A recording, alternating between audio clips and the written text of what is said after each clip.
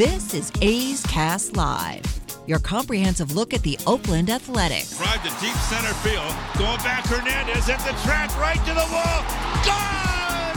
Elvis Andrus! And 29 other MLB clubs. High drive, deep left field. Nino left the building. Guerrero lifts one to left field and gone!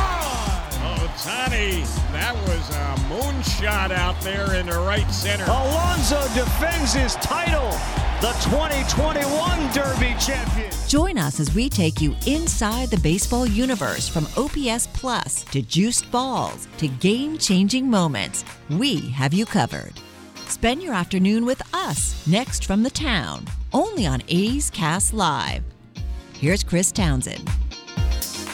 That's right, it is A's Cast Live from the field as we're getting you ready for the Athletics and the Rays. Game one of a three-game set. The last three games of this homestand for the A's, which has been a long homestand, a long time in the Bay Area. If you've been following what's been going on with the A's, as they were at home against Baltimore for 4, then at home against Texas for 3, day off. Then they had the Giants across the bay, which is home because everybody's, whether you're renting a place or you're staying at a hotel, you got where you're staying. And then you got another day off, and then you just had 3 against Cleveland. Unfortunately, the A's were swept in those 3. But you've had a lot of time to get situated, to get ready for the rest of the season. And now it's time to take on the Rays before you're going to have a day off and head out on a nice 7-game, actually, it's an 8-game road trip.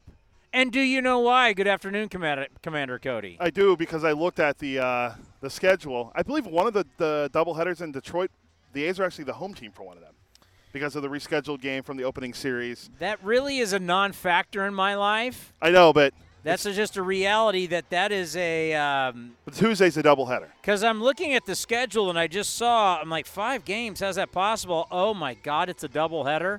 Does that mean I'm working both games? Yes. Can't wait for that. And they're not 7 innings. No, I think first pitch is 10-10.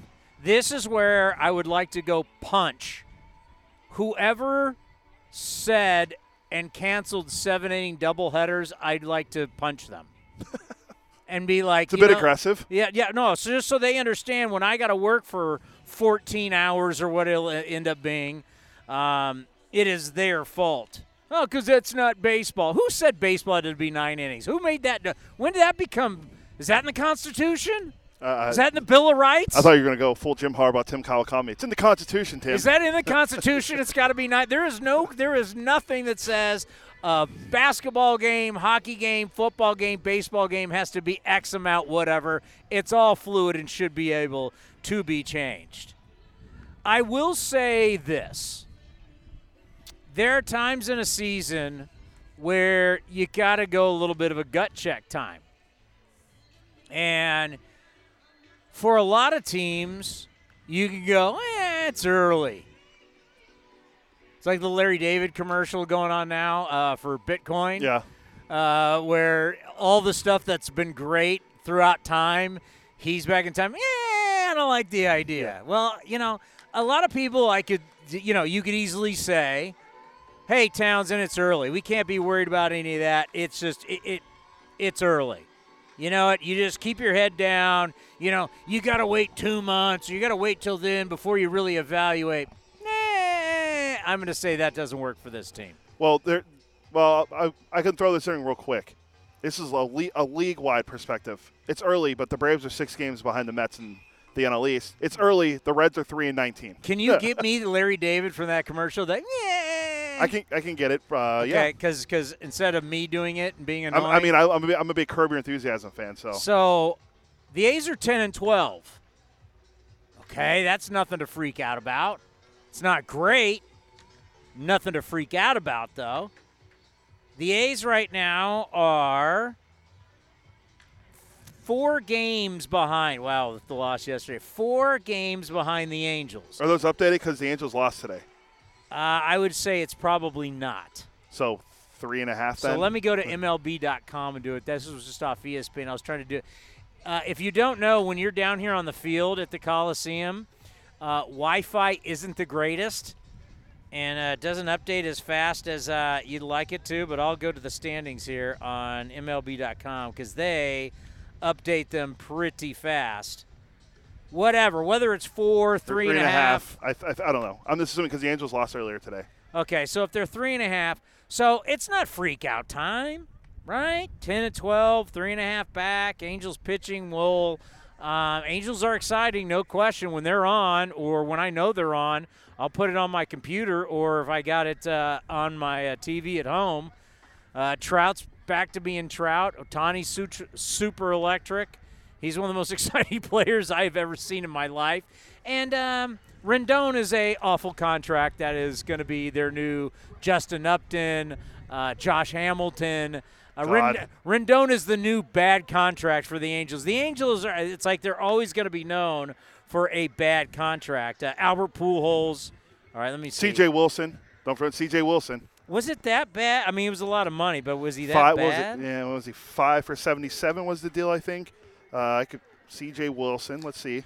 I don't know if I can throw that in with the $200 million. Yeah, true. Let's see. C.J. Wilson with 4 years with the Angels. Actually, 51 and 35, a 3.87 ERA. 3.87? It's under 4. That's a hell of a lot better than what Rendon's giving you. Yeah, Rendon. 225 or something like that? Yeah, it's not good. And you mentioned Ohtani. Hopefully Ohtani's okay. He had the groin tender, the tightness in his groin. He got pulled yesterday. Rendon so far this year, 225, 2 homers, 9 RBI, at 725 OPS. OPS plus, though, 116. So I bet you they're looking at that number more than anything. For Rendon? Yeah. I don't know. Every single time I watch an Angels game, he gets out and it's weak contact. It's either a strikeout or a weak out. And I've actually watched quite a bit of Angels baseball this year because I always watch the teams in our division, right? Yeah. So, and they've been on. They're trying to get the Angels on TV because Trout's back and you got Ohtani. That's going to get ratings. So they've popped up on MLB Network, and I've actually watched them on Apple because I'm able. Yeah, I they were watch one of the it first teams on there. So I watched it on my computer. Every single time I watch him, Rendon gets out. I haven't seen him get one hit yet. Yeah, the 2 home runs are the thing that strikes me is his 225 average. I mean, that year in Washington when they won the World Series, he was awesome for them. And then he went to Anaheim and hasn't done anything. All right, so right now the A's, it has them at 4 games back. Okay, well, we'll go with that. All right, 4 games back according to MLB.com. If that is wrong, blame that's our website, not my website, our website. The website put on by Major League Baseball, who essentially we all work for. Yeah, it's 4 games. I just looked Blame it on them. So 4 games back, that's not good, but not panic time. 10-12, not panic time. But I'm going to say this. You just got swept at home. Everybody believes that the floor is going to drop. They believe that's going to happen. And that it's just a matter of time that you can look at all these different numbers that are going to prove that the A's are just going to drop. The only way you can stop the naysayers is you got to keep hovering around 500. And that dance is not always easy. But it can be done. We have watched it. God, what was it, 2010 or 11, where they finished 81-81 under Bob Guerin? 2010. 2010. So living that season, they'd win 3, lose 2. Lose 2, win 3. This always hovered till the very end of the year. Then they swept a 4-game set in Seattle. Seattle at that time was literally a double-A team. And I remember Derek Barton hit a couple home runs. For some reason, Derek Barton loves Safeco Field. It's now, T-Mobile Park, but it used to be Safeco Field. He loved it there. And they swept the Mariners, got to 500. If this team right here can stay like that, like what we saw in 2010, and constantly hover around 500, that gives us something to talk about. That gives us something to sell. That gives you a reason to come out here and watch some baseball because 500 is fun, and we like to see that. we're not expecting this team to be way over 500. We're not expecting this team to compete for the division, but we do want to be entertained. And that is something that is attainable. And I think this series means something because you just got swept at home by the Indians. You got the Rays. The Guardians. You got everybody freaks out about that. Robert Costa literally yelled in my ear, "Hey, Guardian!" I'm like, we don't. If we worked for Cleveland, it'd be a big deal. Yeah. We don't. It's just funny to every time someone says that, I go, Guardians. Yeah, everybody's freaked out. You're right. It is the Guardians. Just got swept, and now you got the Rays coming in.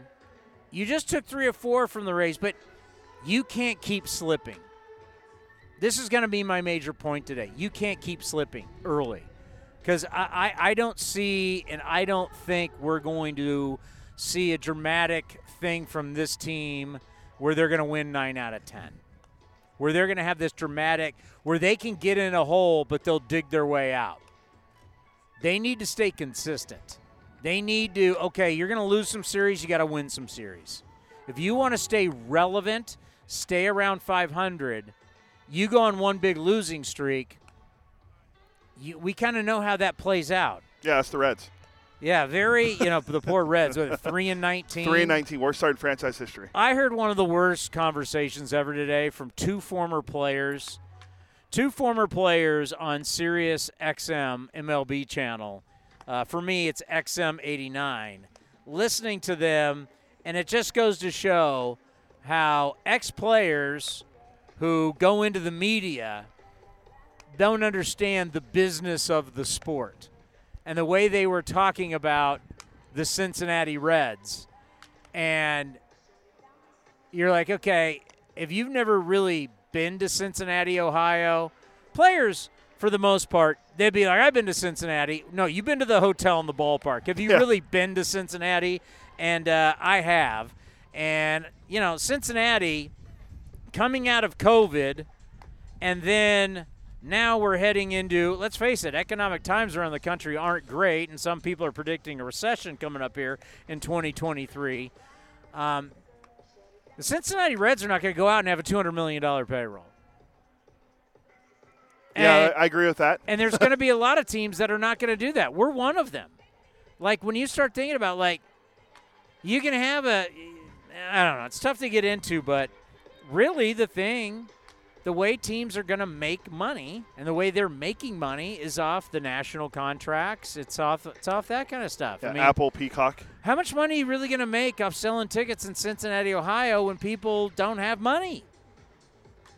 Times are tough in Ohio and Southern Ohio. Times are tough in certain parts of the country. Well, at least they got the Bengals. Yeah, you're going to have people. It's a one day a week, but, like anything, every single sports attendance is down. All sports attendance are down, right? Yeah. To bring it to a local, sphere, the Sharks are usually a team that sells out every game. I've been to plenty of Sharks games, so there was 5,000 people there. And I'm not trying, and I hate to bring it to the A's because then it always causes controversy. If all of a sudden the A's spent $200 million, do you think? I can go back to when we were, 2019. If you want to go apples to apples, go back 2019, first month of the season, the Houston Astros were here.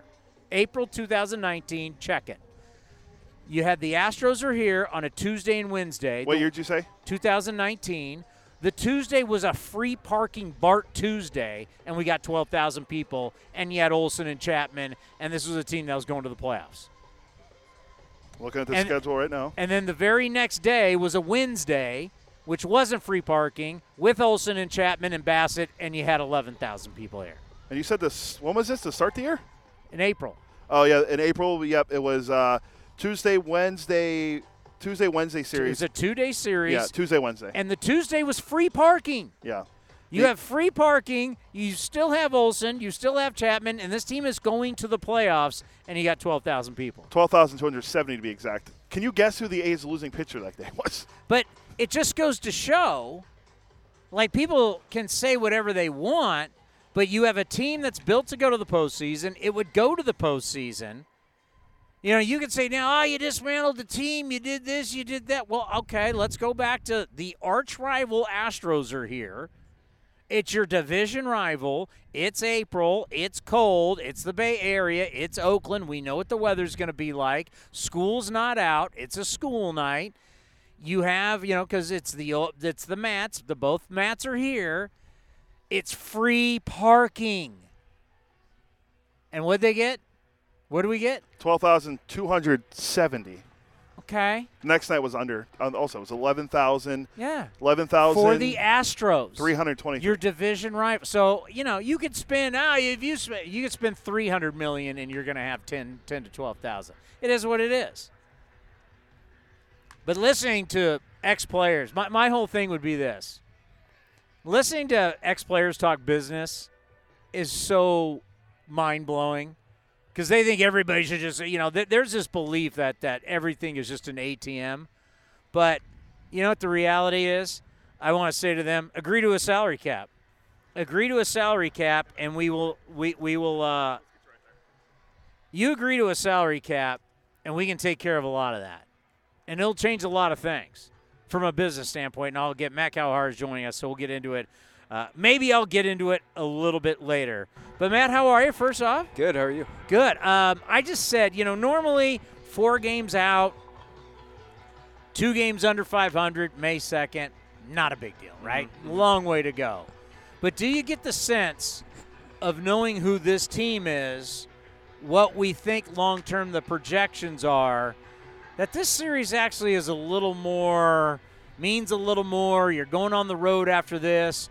You can't get too far behind because then I'm afraid, it's like that ride at Disneyland at Disney California where it just drops you, where there's no floor.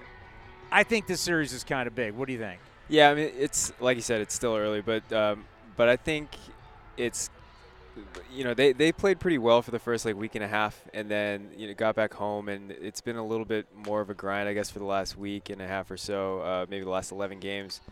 And for them to sort of stay afloat, I guess, over the course of the season, it's going to be really important for any team, really, to just head off, losing streaks. I think they've lost something I don't know what it is, 6 of 8. Yeah. But so to not let that snowball. And so, yeah, the timing of this one coming around and having this last season or series at home before you go to Minnesota and Detroit, yeah, I think it's it would definitely behoove them to play well in this series and score some more runs. I mean, just the offense has not been there since they got back home. So if they can pick that up a little bit, that would help. Yeah, you start out 8-6, and then you lost 6 of 8, and really swept over the weekend by the Guardians. That's why I just, I think I like the term there, stay afloat. We talked about 2010 here, and that year was 81-81, which it really is hard to do, to be 81-81. But whether you're a couple games over 500 or you're under, that's something that there's intrigue, there's winning, there's bringing up players, there's interest in a team. I just want to see that, whether it's around 500, it's to stay afloat, just to keep the interest in the team, because if a bottom falls out, we know where that goes. Yeah, and I mean, even the Guardian series, they did get swept, but they could have won 1 or 2 of those games. I mean, they arguably should have won the Friday night game, and the pitching just couldn't hold those leads. And then Saturday, it was a 1-1 game until the 9th, and the offense just wasn't there again. So, I mean, yesterday was, I think, it's been not very frequent this year that they have really just played themselves out of a game. They have been totally out of a game in the later innings. Yesterday was one of those instances, and it was just kind of an ugly game start to finish. But they didn't play poorly really in the first or aspects of it anyway in the first couple of games of that series. So there's there are sparks there. They just really need to take advantage of when they, especially when they score 8 runs, because that's not happening very much. And I guess you could say too, which is nice, is getting the Rays out of the way early, because we know how they always get better, especially as the season goes. Mm-hmm. Yeah, and that was probably that opening road trip going into Tampa and taking 3 or 4. I mean, that was kind of a probably a good confidence boost for them early on. And so to see this team again, and maybe if they can keep that success going or win 2 games in this series, I mean that would be big for them, just given what the Rays did last year and sort of the lineup that they can run out there. So this was brought up in our MLB notes, and the commander here totally said no way. I said I could see it happening. Pache obviously has been electric at times, but lately has really struggled. The last 14 games he's hitting 152. Mm-hmm. And in our notes it says, well, with Ramon Laureano coming back and it's going to be on Sunday, you're constantly going to have guys going up and down. Still with guys coming back from COVID. Could you see Pache going back down to Las Vegas maybe to build some confidence? Yeah, that's a good question. I think, it's going to, I think, depend just on what they prioritize up here. I mean, if you want him to just get run up here and, get at bats and hopefully, dig himself out of maybe a slow start, then it makes more sense, obviously, to keep him up here. And defensively, if you have him in center and Ramon in right, and even in past years, Bob Melvin, I think they talked a little bit about just the idea of having Ramon in right because of the way that his body takes wear and maybe it takes a little bit of mileage off of him, so his arm will still play in right field. So defensively, if you have Pache in center field and Ramon in right, that's a really strong 2/3 of the outfield. You could put anybody in left, and I think they would be pretty good there. But to the point of offense, it's Pache had a couple of spurts early on, and then he really a lot of this lineup is striking out a lot and not walking. And that was kind of one of the questions of him coming up, I think, through the Braves system, and when he came over was just ability to make contact and make adjustments to pitches that have been tough for him, and so if maybe they do think that it would help him to go down, but I think he's also he's a spark plug for them in a lineup that doesn't maybe have a lot of those high energy guys, and I think if you get defense out of him and his bat plays really at all, it makes a lot of sense to keep him up. So yeah, it'll be interesting to see what they do when he comes back. I think Ramon's been playing both right and center field at AAA, so they're keeping their options open. The conundrum is Stephen Piscotty. That's another factor. Because I'm thinking, as of right now, you're going to have a lot of Pinder in left. Mm-hmm. And if we're talking Pache in center and you're talking Ramon in right, it's like, well, what do you do with probably your highest paid guy? Right, yeah. If – I don't know, DH against lefties, but then they use the DH spot a lot for Lowry and for giving Murphy days out from behind the plate and keeping his bat in the lineup. It is a little bit crowded out there, and if they don't have Brown playing first base, he's been playing some left field too. So, and Piscotty, he had the COVID IL stint, but since he's come back, he's hit a couple of balls hard, so I think they've seen some promising signs from him. So they do have a little bit of a puzzle to figure out there. All right, Lou Trevino's going to come back, and he's going to come back from the COVID list. Get some games underneath his belt in the minors, get a couple games underneath his belt up here. And then all of a sudden, wham, you're Mark Kotsay, you got a closing situation. Mm-hmm. What are you going to do, Matt? Yeah, well, we talked to Lou a few days ago before his Stockton outing, and he said his understanding was that at least initially when he comes back, he's not going to be pitching in high leverage situations. They'll sort of ease him back in. But also the way that he put it was, over time things will work themselves out. So I think he's coming back thinking that, eventually he'll be getting back into that closing role. Danny Jimenez has been good. He's got live stuff. He throws, mid-90s at breaking ball plays. So I think, if at least at first, you'll still see probably Jimenez out there in the ninth inning.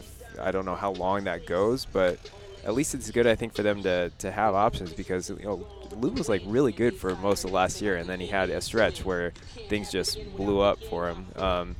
And to have, multiple options to close, I think will help. I would assume that eventually the design is the thought is that maybe Trevino does pitch himself back into that role because you look at what he's able to do. His stuff and everything, he should be really good back there, and he was really good back there for a lot of last season, and then that frees you up to use Jimenez maybe in a little bit earlier where you want to, and if Puck continues to pitch well, then you have a righty and lefty option for like setup stuff, high leverage stuff. So, I think ideally for them, all three of them pitch well, and they can kind of piece it together as they want. But initially, when Lou comes back, I think you'll probably not see him in closing situations at first. You know what's good about this, like what we just talked about, whether it's outfield or whether it's the bullpen, is that there's good options. Like, you got players, maybe too many players, but I don't think from a bullpen standpoint, it's great to have as many good arms at the back of the bullpen as you can. But that just makes me feel a little better, wouldn't you say, for Mark Kotsay, knowing that there's some tough decisions, but these are the decisions you want. Yeah, and that was their priority, I think, from day one of spring was, you saw how many guys played at different positions in spring training, and they went into this season talking about the bullpen, like there are no roles down there, we'll use the guys wherever. So that's what they've been trying to, I think, instill in sort of, they use the term the identity of the team. I think they're trying to like instill that in guys, is that things aren't going to be set for a majority of this roster. You have certain guys who are playing the same lineup position. Like Elvis Sanders is playing shortstop, Murphy's catcher, but for the bullpen, those guys are pretty open to pitching whenever they're needed, and you've seen different guys playing at first base, different guys in the corner outfield spots, third base, and so I think that's what they want, is they just want that versatility and that flexibility to maximize basically matchups, like however they can.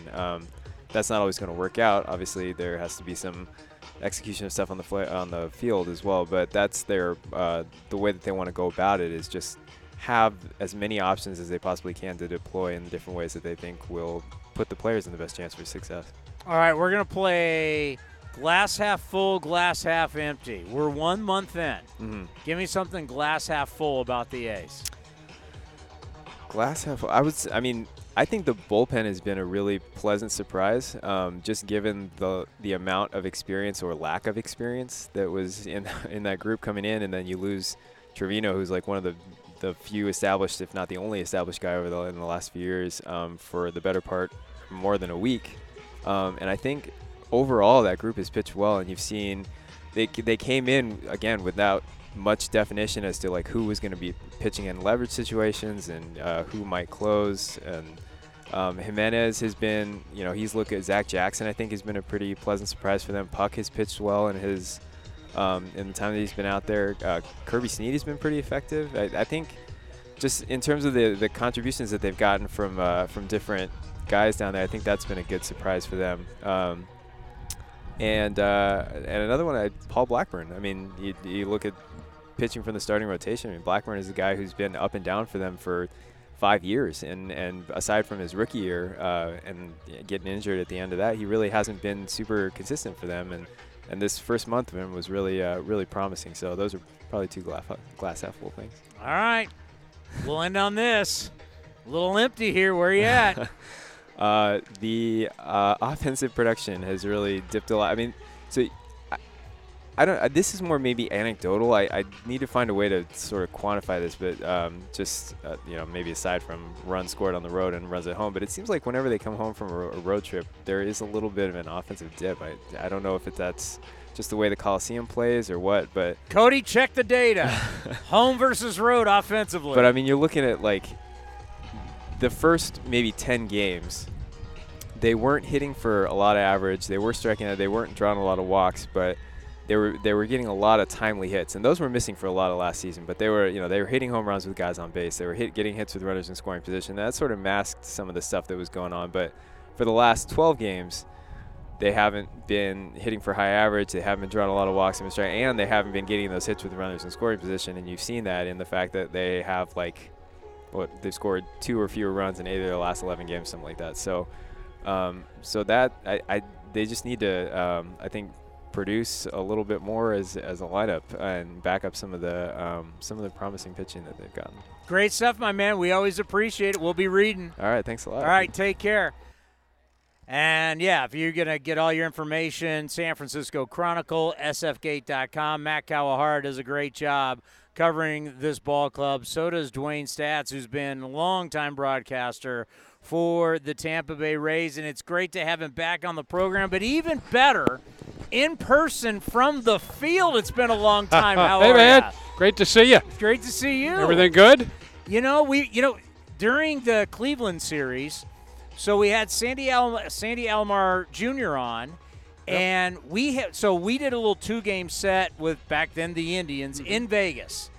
He was the last non-A's employee that we interviewed live before COVID hit. Really? Wow. Until the start of this season. Yep. And he remembered that. He was like, yeah, because right after we left, it was all shut down. So it's been a while since we've had you back on the field here in the Bay Area. It's been a while since we've been on the road. We've made one road trip already to Chicago. We spent a week in Chicago, played the White Sox and the Cubs, and traditionally as cold as you expect Chicago to be in April. Yeah. So we've got that, and now we come out here and we got a beautiful day in Oakland. So we're grateful and thankful for that. I mean, what's that like? I mean, your whole career, multiple sports, Yankees, you name it, all the broadcasting you've done, all the traveling you've done in your career, and all of a sudden, nothing. You're only going to the Trop. You're only in St. Petersburg. Just tell us about what life was like for you. Yeah, it was different. The upside of that, I have 3 grandchildren who are just underfoot. They're 17 and I guess 14 and 12, and so it's great to have them and that time with them. Yeah. So I looked at it that way, and it was an interesting experience. 100 years ago, I had recreated games in the minor leagues in Oklahoma City when I broke in. Our fan base is like, what? Yeah, I mean, they're going, what is that? And so during COVID, man, we went into the studio and went to the Trop, and they put up giant monitors, and we did those games. So it was kind of a throwback from the days when I actually broke into this business. But it was fun, but nothing like live and being on the road and following the exploits of this team. They've been an interesting team to watch. They've really been, I think, 2 editions of this franchise, and one was like the first 10 years of struggle, and then roughly the last 10 years where they've done some things that have surprised a lot of people, including yours truly. At this point, do they surprise you anymore when they win? No, they don't. And I've stopped trying to figure out some of it. I've just go, okay, you guys make this move. I know it's probably going to work, so let's see how. Trust the process. That's right. That's exactly what they do. And, there are ups and downs to that, I think. But I think what we're seeing is more clubs doing that, trying to do that anyway. And, the traditional idea of a starting pitcher and, can he get past 6 and then you're nursing through the 7th and 8th and all, those days are pretty numbered. And really the same thing about one guy being the centerpiece of a franchise for his career. And so you miss those. I don't know how many, Cal Ripkens we're going to have, and, in St. Louis, Stan Musial, if you go back to those days and all of that. You get a 5-year run, maybe a 6-year run, and then you turn that over. We were actually talking about it the other day. When you go to the Baseball Hall of Fame, and one of the, true fabulous moments as a baseball fan, I've been lucky to be there a few times, is when you go to the plaque room and you're reading the plaques and you see this guy, you just mentioned Sam Musial, you look at a Willie Mays or a Hank Aaron or whoever, and it's like 22 years, 23 years, 21. Now that we manipulate service time and we're worried about when the guy's going to be a free agent, I don't, talk about Cal Ripken or, like Tony Gwynn was the same Sure. time. How are these guys going to play 20-something years if you're regulating when they're even going to get to the big leagues? Yeah, it's tough to do. It's really tough to do. The good thing is, and I look back at all those guys, because I grew up in the St. Louis area in the 60s when the Cardinals, the Cardinals had an all-star infield, and collectively it was a big deal that they had a $100,000 infield. So it's a lot of money. Some guys, there were some great players. When you break down Boyer and White, and they brought Dick Groat in, they had Julian Javier. It was a great infield, and it was a big deal when collectively, at least the papers said that they paid them $100,000, and they probably didn't pay them collectively $100,000, but that was considered big money back then. And now, you have guys making big money, not staying with clubs like they did. And when you look back, the Aarons and Willie Mays and Mickey Mantle, all of those guys, for what they gave the game and what they did to their bodies, they weren't paid enough in terms of what they brought in and the center part of those franchises. So it is what it is. It all changes, and we still pop in and love coming out to the ballpark. It's just it's different now. It's a different generation. All of the economics are different, and it is what it is. Back in the day when you had a Longoria or Crawford, or you knew those guys, you thought maybe Longoria would stay, right? But obviously that didn't happen. Wander Franco now. I mean, this kid, I get to see the highlights like everybody else, quick pitch on MLB Network. I'll tune into your guys' games because I love watching you guys. You guys are fascinating. You get to see him on an everyday basis. Is this truly, can we now say, hey, listen, the Rays got a guy, and you grow up, whether you're in St. Pete or you're in Tampa or that part of Florida, and you know what, this guy's going to be here for his career. Do we now have that, flag in the ground, got a guy? It's going to be interesting. I mean, you're talking about a 10, 11-year deal with him. So you would think that he's going to be there, and one would certainly hope so. He's the real deal right now when you watch him play. He does a lot of things right on both sides of the baseball. So I would hope that would be the case. But, the change is the order of the day. And that's the way it is. Are you busy right now? Hey, what's going on here? How are you? Is there music coming from this side too, or is it Oh, only this side. Yeah. Okay, I want to bet. Thank you. Yes. That's what we do here. Yep. And he's one of our favorites. Brett Phillips is all over the place. Phillips is hilarious. Yep. Hey, you need to come on the show again. Is he on tomorrow? I have the request in, so we'll see. Okay. Tomorrow. No, you come right here. Yeah. Yeah, this it's the best set in baseball. Yeah. I'll just be the warm-up act. Hey, don't you? This is what makes our show unique. Is that you'd be amazed all the different people that come, and being in baseball these years, the amount of people that show up on the field that you just grab people, bring people on. It's like there's no set like this in the game. That's right. Nothing like it's live radio, man. There's nothing like it. So Wander being the franchise guys long term. Yeah, I certainly hope so. You see a lot of great talent. You mentioned Longoria early, and he was like that. I think there's probably another dimension to the game for this young man, and so I hope he sticks around. I hope that he could be the identity of this franchise, no question. I have a thing going, and I think this is finally the year, because this will be the year that blows everything away, bullpen innings. This will be the most bullpen innings we've ever seen. Both of our good friend Ken Korak agrees with me.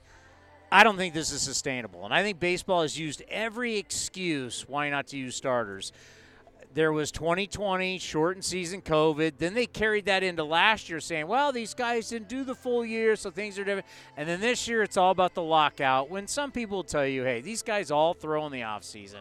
These guys were all throwing live BP. They were ready to go. They're ready to go the minute they hit, whether Florida, Arizona for spring training. But you guys will always be, because once again, you lead the big leagues in innings for bullpen at 107 2/3.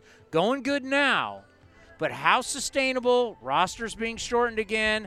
You're allowed to keep 14 for a while. That means still a ton of bullpen guys. But how sustainable is it? Really, just not the Rays. All of baseball to have that much bullpen in. Yeah, I wonder about that myself. This club right now has 10 pitchers on the IL. So, I guess to answer your question, if they come back healthy, then you're going to cover the innings that you need to cover. But if they don't, do you sooner or later tap the system, or can you continue to run as much pitching talent into the system where you can continue to manipulate workload and service time and all of the things that they do? That's, to me, that's the question. I don't know the answer to that. I know that having grown up the way we're talking about, I love to see a guy go 5 or 6 innings and do that, but you can't argue with the results of what this franchise has done with the mix and match and the use of the IL and the options to send guys down and bring them back and do all the things that they do. So you can't argue with it, because that's a big part of what's made this team win, and that was in the game plan years before they ever implemented it. That had been discussed within the organization before. The idea was to try to start it in the minor leagues, where you'd have 2 starting pitchers divide a game and all of that. So all of those ideas are kicked around in those secret meetings that they have, and they don't let any of us near them for good reason. No, I don't know how much you'll do it here in Oakland, because I don't even remember, but I know it always happens in Tampa. And so, I've been to Tampa, I've been to the Trop, St. Petersburg, I've been there, and or God, it's happened here too, but it's just so weird when you look up and you go, hey, where'd all the infielders go? And oh my God, they got 4, 5 out. How many outfielders they have? It's like, because it freaks you out because you never see it. Then we play you guys and we see it. Yep. When you get to see it, do you ever just go, is it weird, or is it now normal? Yeah, for us it's normal because it happens all the time. And you look and there's 85 feet of open space on one side of the infield, and you're going, well, why don't you just hit a little ground ball over there? And we're seeing some people start to do that more, I think, this year than we have in the past. Good. But what I really hope is that we can, as we are probably looking forward to next year, keeping 2 infielders in some way on each side of the infield. That would be nice. Yeah. It's always interesting, and of course, we have a lot of the same issues on and off the field, and so we always look at you guys as the East Coast version of us. We're always rooting for you guys in that big bad East. Hey, I know you got to go do a broadcast and get prepared. It means a lot when you come down, as you're truly one of the best in our game, and it's always an honor to have you on the program. Well, Chris, I appreciate that very much. Always great to be in your company and be out here, and you've ordered up a beautiful evening. And we won't see you the rest of the year. I know, that's it, huh, man? But we're gonna because I think you guys will be in the playoffs. We'll bug you at the end of the year in the postseason. I'll look forward to it. Thank you so much for the time. Appreciate it. Yeah, talking a little. Well, we always like talking Rays, because the Rays are truly one of the more fascinating teams, and he's truly one of the best broadcasters that we have in the business. And yeah, it's always, when you play the Rays, you look up and the Rays will have 4 outfielders. They'll have 5 outfielders. And, when you're watching it on television, Paul Blackburn, you're seeing it from the dugout. Or what's that like when you look out and you go, where the heck did all the infielders go? No, I actually noticed it in Tampa when I think it was Brownie's first at-bat. And I was looking around and I saw 3 infielders. I'm like, what is going on out here? And then you saw Lowe out in right field. But it's kind of crazy. It's kind of crazy where this game has gone, diving into some big analytical things on both sides, actually, us and the Rays. But it's interesting. It's interesting. I feel like if you're a guy that can kind of hit the ball over the yard, you have a good opportunity to have a pretty good average this year. There's been a lot. There's some research. There's not a ton of research yet, because shifting still, for the most part, they're still collecting all the data and everything. They can tell you hitter. They can tell you so much about what happens with the fielders, but what they really can't tell us is how you guys feel. And you guys, you're the pitcher. You have the ball. You're the most important. How do you feel when you have unorthodox stuff happening behind you as you're pitching? I think guys are just used to it now. At first it was a little weird, but it definitely is nice when they're shading a right-hander to pull and a right-hander hits one up the middle and your second baseman's standing right there. But then vice versa, if you get him reaching on a pitch and he hits it to straightaway second base and no one's there, it it kind of is what it is. It's got to fry you a take. little bit. It fries me to put in the score. Yeah. It's a give and take thing. No, I feel like it's more beneficial for pitchers, and I don't think a lot of us realize those hard hit ground balls, lefty hits that your second baseman's out in shallow right field that fields and throws them out. I think those outweigh the ones where they hit it where maybe this third baseman should be at that time or not. You just tend to remember those ones. All right, the last time we talked to you was down at spring training, and it was weird having a mask on and the whole thing. It's great to see you, without the mask for us. Just where you were was like, Kotsay gives me the ball. When he gives me the ball, I'm going to be ready to go. To where you are now. Where are you now versus the last time we talked to you? I'm still in the same headspace.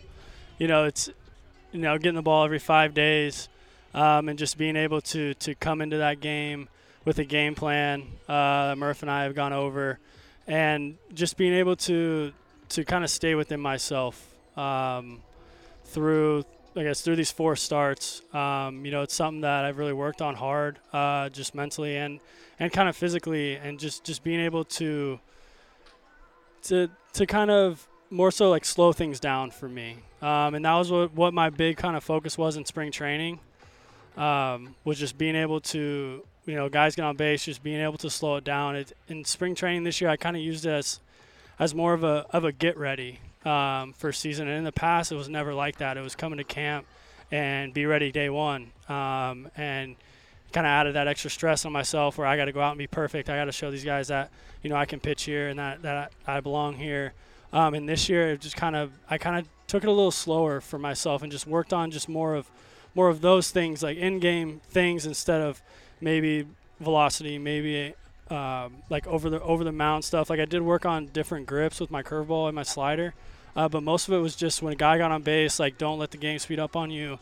Just breathe out there, like visualize, do all those little things. And I think I was able to kind of carry that over until now, and I've noticed that that's helped me a lot. Well, you're 3-0 with a 1.35 ERA. I mean, let's be honest, you've been fabulous. Let's talk both mental and physical. Let's start with mental. You talked about slowing it down, but what have you done, whether, I don't know if it's meditation, everybody's got something, whether it's away from the field, when you're here, what have you done mentally to get stronger? I don't really know how to phrase this, but I guess just care less. And it's not so much caring less about like the results out there or, winning, losing, more so in my mind, like being okay with giving up an early run here. Lead off double, like make a good pitch, soft contact. If they move the guy over, he moves them over. Instead of trying to feel like I need to punch guys out to not let that guy score in the top of the first, top of the second, whatever it may be. That's kind of what I mean when I say kind of like care less, like can care about what I can control and not so much what happens after I release the ball or vice versa. I feel like that's kind of got me to where I am right now mentally, and that also has kind of helped me slow the game down. Just like when I'm out there, I'm taking it pitch to pitch, and whether it's a bases loaded situation, whether it's nobody on, 2 outs, 2 strikes, I'm taking the same approach and the same mentality into every pitch. Now, I don't like to chart a lot of things, but one thing I do for every starting pitcher is first pitch strike. Because I know if you come out and get a first pitch strike, boy, does that change the odds right out of the gate. And I've noticed you've done that a lot. Also, I can just go on Baseball Savant and see there's a difference in your breaking ball. You mentioned changing grip. What did you do to change your curveball? And I've seen you're having better confidence with your slider also. Yeah, with my curveball, I was essentially just a little on the side of the ball, and the ball was kind of set back in my hand, so it was more like I was pushing it instead of kind of ripping a seam down with it. So I moved my fingers up a little bit on it, which gave me more of, like, I guess more than half the ball in my hand. And just from then, it's more so me just kind of keeping my same arm speed with it. Then in the past, like I've got I've gotten to the point in the past where like sometimes I try to place it in there instead of throwing it in there. And I just feel like with this grip, it's a lot more comfortable in my hand, and it allows me to just throw it like I throw all my other pitches. And a lot of people don't understand when you really got a good breaking ball going, and I've mentioned this with Danny Jimenez now, who's really, evolved into this new role back of the bullpen. When you have your breaking ball, I can get in there for a strike, and then when I have it for the strikeout where it goes out of the zone, tell us how that feels when you have that control with your pitches to where I'm going to throw it for a strike when I want, and when I want to punch you out, I got it there too. No, it is fun, especially when you have those days where you can backdoor it. You can throw it down away to your glove side to a righty. You can throw it on top of the plate when you want to. Those are always fun. Anytime you get a swing and miss, it's fun. Especially someone from like me coming up, I was never a punch-out guy. And it's something I've been working on for a long time, just within my repertoire of how I can set guys up for that, how I can create more swing and miss. But being able to have a pitch like that where you can throw it with conviction, and a lot of times you're going to see someone swing over top of it, it's a great feeling. You're probably like me. I'm a former bad college pitcher. I look out and I go, how do these guys get ripped around the yard throwing 98, 100 miles an hour? I'm like, you know how easy this game would have been if I threw 100 miles an hour? How many times, you're a big league pitcher. How many times do you sit here and go, how is this guy have a 5 ERA and he's throwing 100 and 101? Yeah, I would love to be able to throw that hard. But this game is hard in general, and it's gotten to the point now where everyone's throwing hard. So now the hitters are training to hit that hard speed. And I think guys have gone away from movement. And I feel like you ask any hitter would rather see 100 straight than 94, 95 with some movement. And when you see someone that comes out with an electric arm like that, it's fun to watch. But I honestly don't know how guys even hit it. But it's just one of those things where everyone kind of evolves in the game. Everyone evolves to what the game is, and hitters have done a good job in doing that. All right, so you start tomorrow. So like there's what you do, your preparation in the week for the start. Just take us kind of through technology-wise, because that's what's changed so much in the game. Whether you're looking at video, God, there's a virtual reality now going on with the hitters. As their hitters are going to be watching you pitch to them in virtual reality. There's crazy stuff going on. What do you do to prepare for a start with whatever technology you use? Yeah, I just watch video, honestly. And then days off, or like yesterday, I went on the MLB app and I watched their first 5 innings of their game yesterday, and just kind of seeing what guys are doing on certain pitches, or how guys look at the plate. We played them, I think about 3 weeks ago now. But hitters change week to week, and what worked on against them last time, maybe some of those guys are laying off those breaking balls on the dirt or getting to those fastballs up.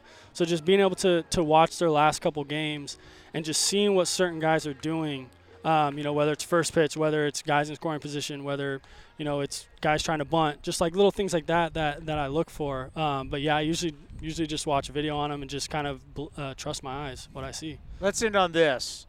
I know you've now been in the organization for a while, but do you ever I don't know if you're shagging balls or just, doing BP, do you ever just go, wow, I'm pitching at home? I'm in the big leagues, but I'm home. This is where I grew up, right? You grew up in the East Bay. You grew up here. Do you ever kind of wow, I can't believe this is happening? Yeah, there are times where I sit there and think about it, and there's times where fans will yell at me oh, I'm from Brentwood, or oh, I go to Heritage High School, and it is cool. And I feel like a lot of the times, kind of once you're in baseball and you're in the big leagues, you don't ever kind of take that out of body experience and just take a step back and just think about kind of what you've been through, or where you are, where you're playing, or things like that. But this year I kind of made it a point to myself to just enjoy it. Whatever happens. Believe in myself, and yeah, I've done it a couple times. Just coming here. I came here for games. 15, 20 years ago. I came here and watched games here. So just remembering, I remember being in that box, the first box above the scoreboard for someone's birthday when I was 9. You know, I remember coming here for the Little League walk around the field stuff. Like we had that the other day. So just seeing stuff like that just pops little memories in my mind, which is kind of cool. Yeah, it really, like, I think fans don't realize how rare it is. Like, Brett Phillips grew up in Tampa, right? And he was talking about how Randy Macho Man Savage was his neighbor, and that, like, he was like a kid when the Devil Rays first started out. Like, you get these stories, but they're very rare. Yeah. No, they are, and it's kind of funny because my time here, I think it was my 6th year here, we've had a lot of Bay Area guys, and like I don't feel like you see that in a lot of organizations, and I feel like it's awesome for the community. You know, you got Piscotti, you had Marcus, Canna, you know, Mickey was up for a little bit. I'm probably forgetting a lot of guys right now, but just in general, I think it's just really good for the community. And just being at home, there's nothing better than being at home. Bob Melvin used to go to concerts here and party here back in the day. I mean, when you really, it's like, it's been crazy. But hey, you know what? I mean, you're on one heck of a run. You're healthy, mentally, physically. A lot of our fans, obviously, being a Bay Area guy, so many people pulling for you. Keep it rolling and enjoy it, man, because you are dealing right now. Thank you. And we always appreciate the time. Yeah, thank you very much for having me. And good luck tomorrow. Thank you. There he is, Paul Blackburn of your Oakland Athletics, who's off to an absolute fantastic start. And we always like having him here on A's Cast Live. And were you there? I don't think you were there when I interviewed him at spring training. Yeah, I was there. Were you there? I was in the clubhouse. So you walked. I was talking to.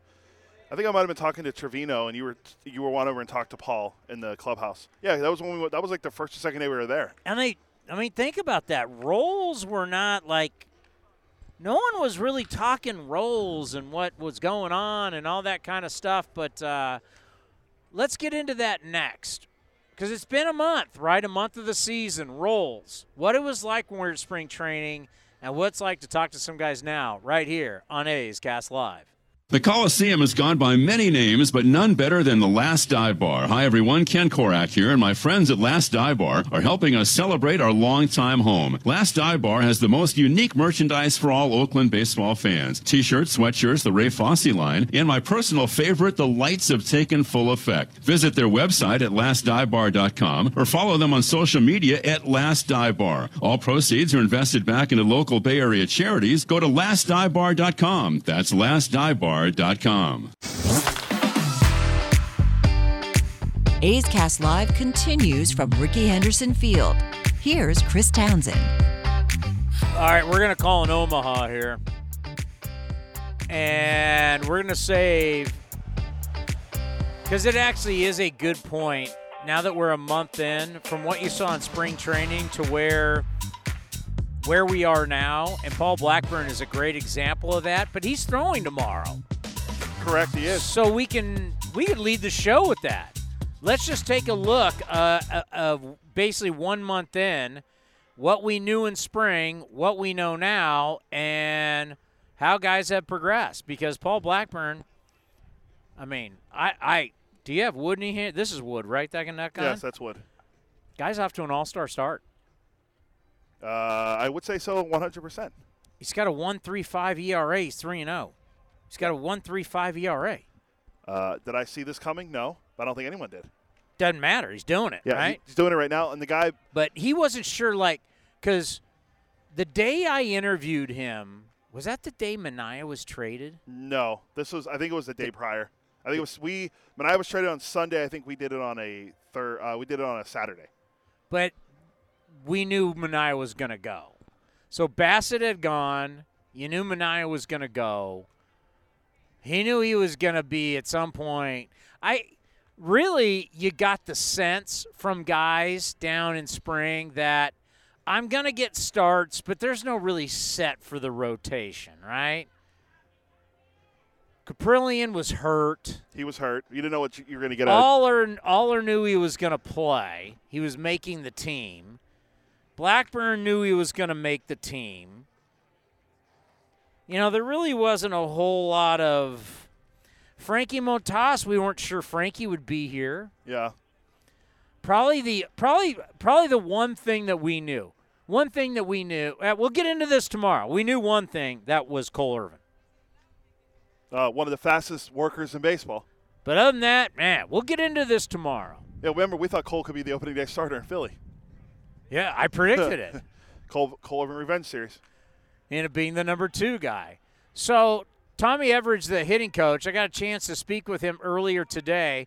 Do you want to do him now, or do you want to do a little buying or selling? Let's do him now. Then we'll do buying or selling because we'll only have a few minutes. And I'm going to do buying or selling on the Reds. Oof.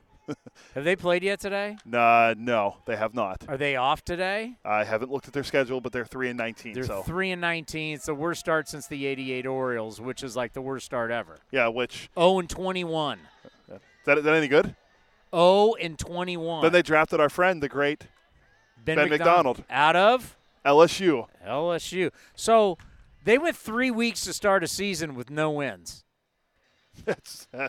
Was it Johnny Oates who got fired? Johnny Oates, the former I remember his the Rangers manager. Let's see. Who was the man? Oh, was it? No, it wasn't Cal Ripken Sr., was it?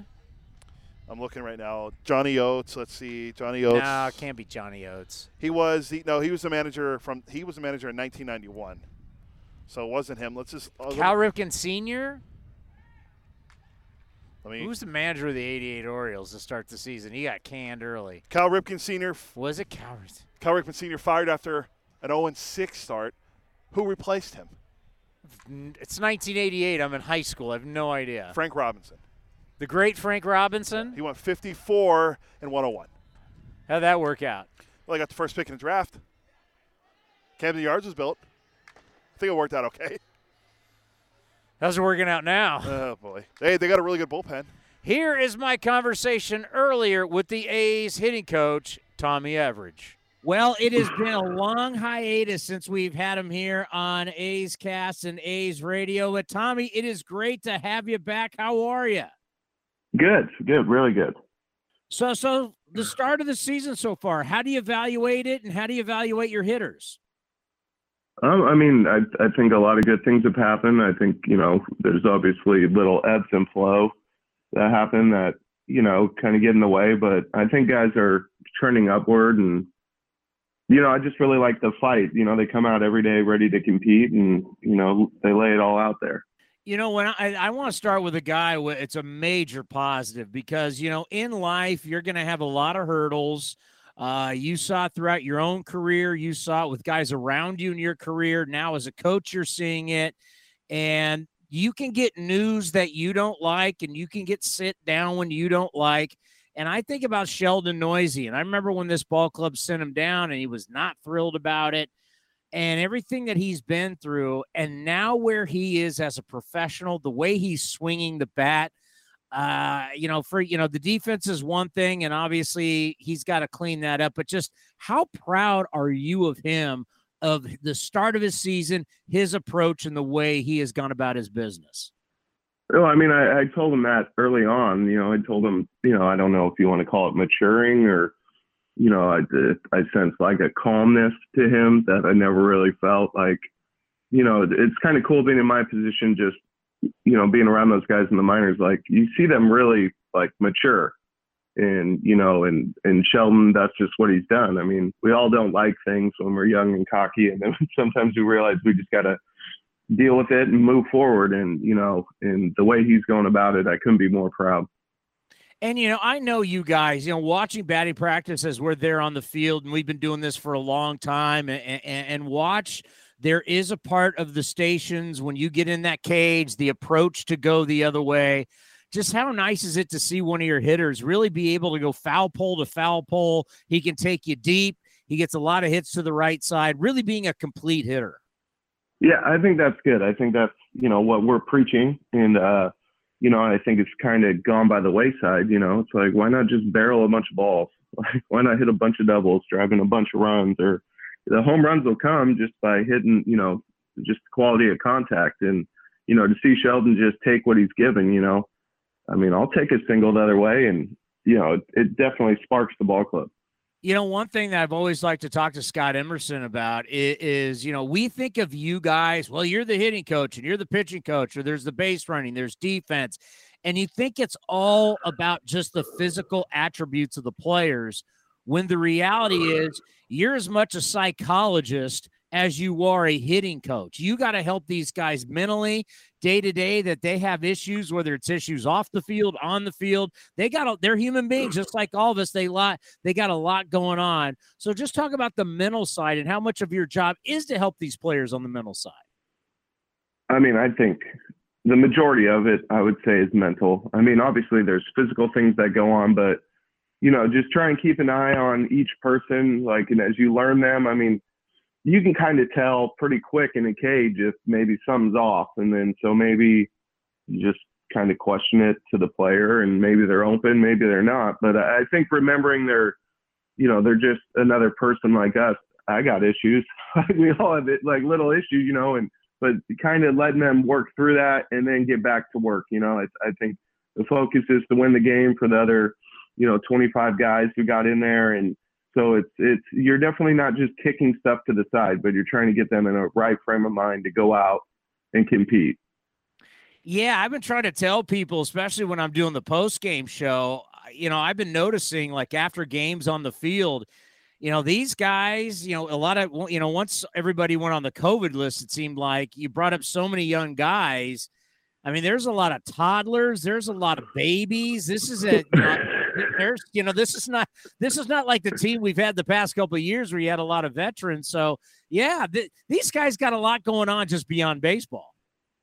Yeah. I mean, I don't know how many new babies we got, that's a new experience in people's lives. And, and sometimes that's a good thing, having to care for someone besides yourself kind of, can be calming. But I mean, yeah, I couldn't imagine, like, we had a bunch of guys up here making their debut, and, as a coach, that's always exciting because, I'd seen a bunch of those kids maybe at their lowest point, in the minor leagues at some point, and to see them persevere is huge. At some point, we've already had a bazillion guys up here, 36 guys, 16 rookies.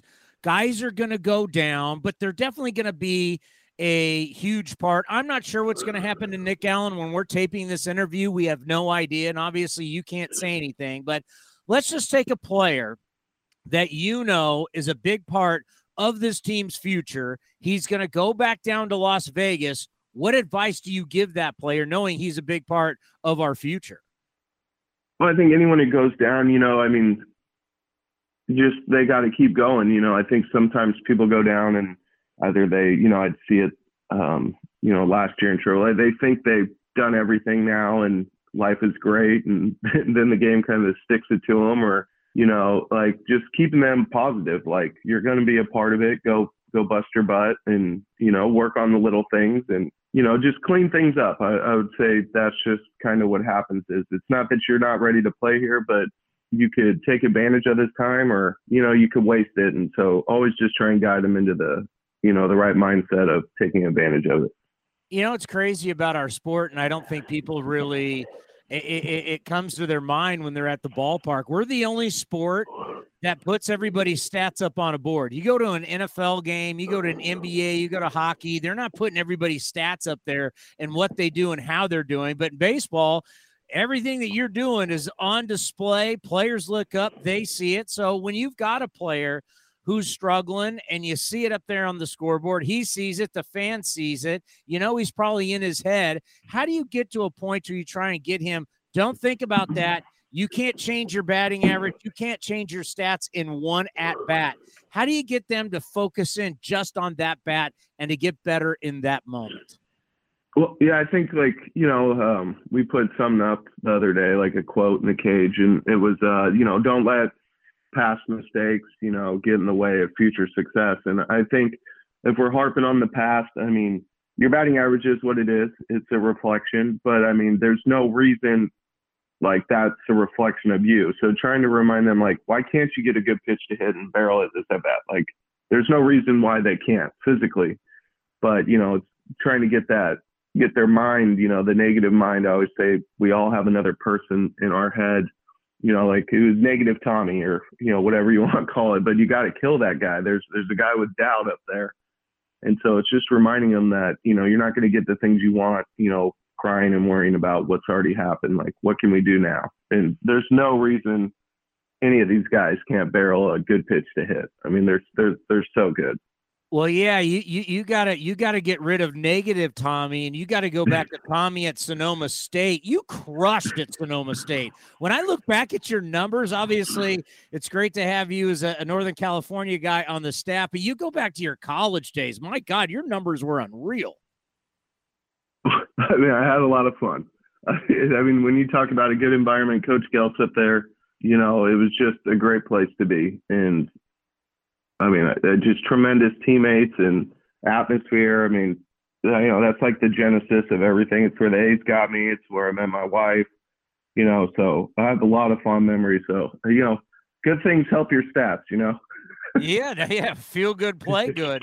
You know, when you think about being a Northern California guy, I don't know how much family or, you know, if your wife's family's all from here, but what is the experience like being in Oakland, not only as a player, now as a coach, or being a Northern California guy? Well, I mean, we've moved to Arizona, the family, but they came up here, and opening day at home was my mom's birthday. So, you know, that was nice. You know, my grandma, my mom, my sisters, you know, for all them to come down, you know, it just means a lot because, you know, they've always seen you kind of what you've had to go through. So that was a big moment. Oh, definitely. Yeah, it was nice. Yeah, that's special stuff. I mean, when you can be close to home and everybody can enjoy it. We just had Brandon Hyde on the program. He's also, like you, from Northern California, manager of the Orioles, and he talks about coming to Oakland every year means so much because so much of his family can come see him, because being on the East Coast, he only gets to see him so much. So it's always great when you're back home, either with the A's or coming to play against the A's. One thing that I want to get with you before we got to let you go, because I know you got to get to the ballpark, is we have made every excuse for pitchers. We've made, starting in 2020, obviously the shortened season, so we made the excuses then why they can't go innings. And then we made excuses last year that they can't go a lot of innings because of 2020. Now we're saying that they can't go innings because, oh my God, there was the lockout and it was a short spring training. We've taken away the pitcher's spider tack. We've taken away their sunscreen and rosin, whatever that little thing, the concoction they had rolling. We've taken everything away from pitchers, and yet they're still dominating hitters. We're at a record low at everything right now on offense. So you tell me, as a hitting coach, why do you think pitchers are still dominating hitters, especially the way they are right now? I mean, they're good.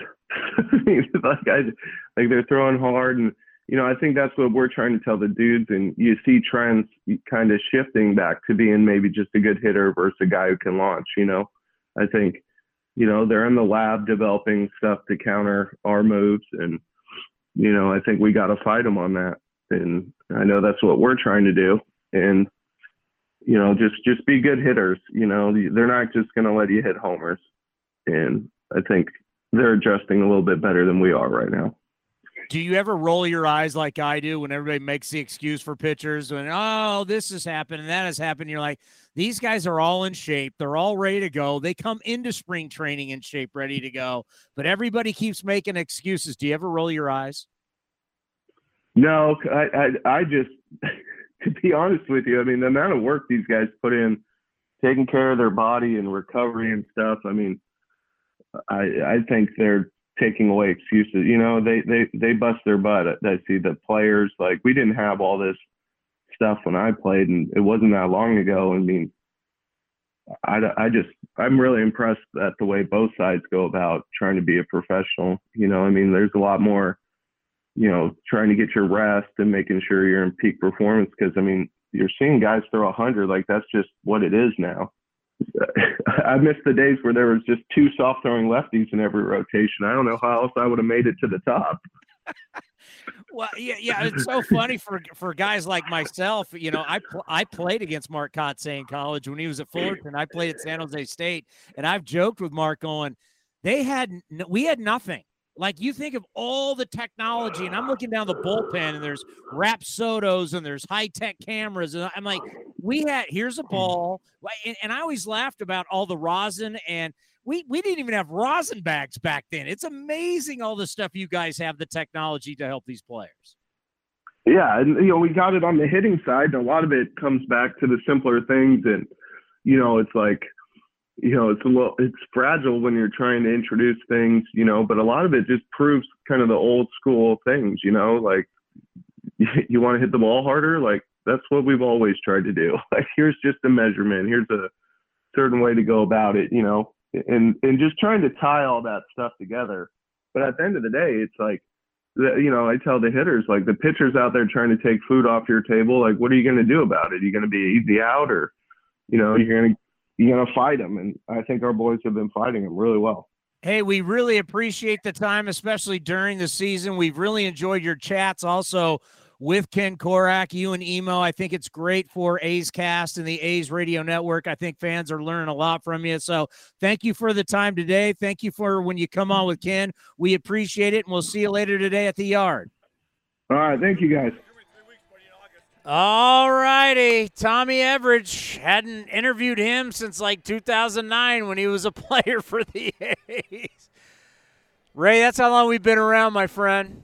We've been around a long time. Had to go back to 2009, telling the old war stories of the A's back in the Bob Guerin days. What a great show today, Cody. Congratulations. You put together one hell of a show. Thank you. That's what I try to do. I strive to be great. Dwayne Stats from the Rays. Matt Kawahara. Matt Kawahara from the Chronicle, where you read him, get the Chronicle or sfgate.com. We also had Paul Blackburn. You might have heard of him. He's an A's pitcher. And you just heard Tommy Everidge. Tomorrow, looking forward to tomorrow real quick. 5 o'clock, David Force will be on the field with us. Brody Brazil, yes, the other A's pre- and post-game host in the Bay Area. We know you do it for A's Cast. Brody does it on television. Eno Saris is going to be here so we can talk to him about the humidor. Well, we got a lot to get. We got some bones to pick. And apparently, according to Brett Phillips, because I never heard anything, but Brett Phillips says he's coming on tomorrow. So the Rays haven't said anything to me, but apparently they said something to him. Rays outfielder Brett Phillips came by and said he's coming on the program tonight. He told us here on the field. Do we relive Macho Man Randy Savage? Absolutely. Maybe I'll get the theme. We can play it for him. Love it. What a great show. The best show in baseball. You can't get any other show like this live from a field in Major League Baseball. You just can't. Coming up next, you're going to hear from the skipper, Mark Kotsay, and then I'll be back at 5:40 with A's Total Access, brought to you by Chevron. We'll see everybody in about, how long? 18 minutes. See you in 18 minutes right here on A's Cast. The Coliseum has gone by many names, but none better than the Last Dive Bar. Hi, everyone. Ken Korach here, and my friends at Last Dive Bar are helping us celebrate our longtime home. Last Dive Bar has the most unique merchandise for all Oakland baseball fans. T-shirts, sweatshirts, the Ray Fosse line, and my personal favorite, the lights have taken full effect. Visit their website at lastdivebar.com or follow them on social media at Last Dive Bar. All proceeds are invested back into local Bay Area charities. Go to lastdivebar.com. That's lastdivebar.com. This has been a presentation of the Oakland Athletics.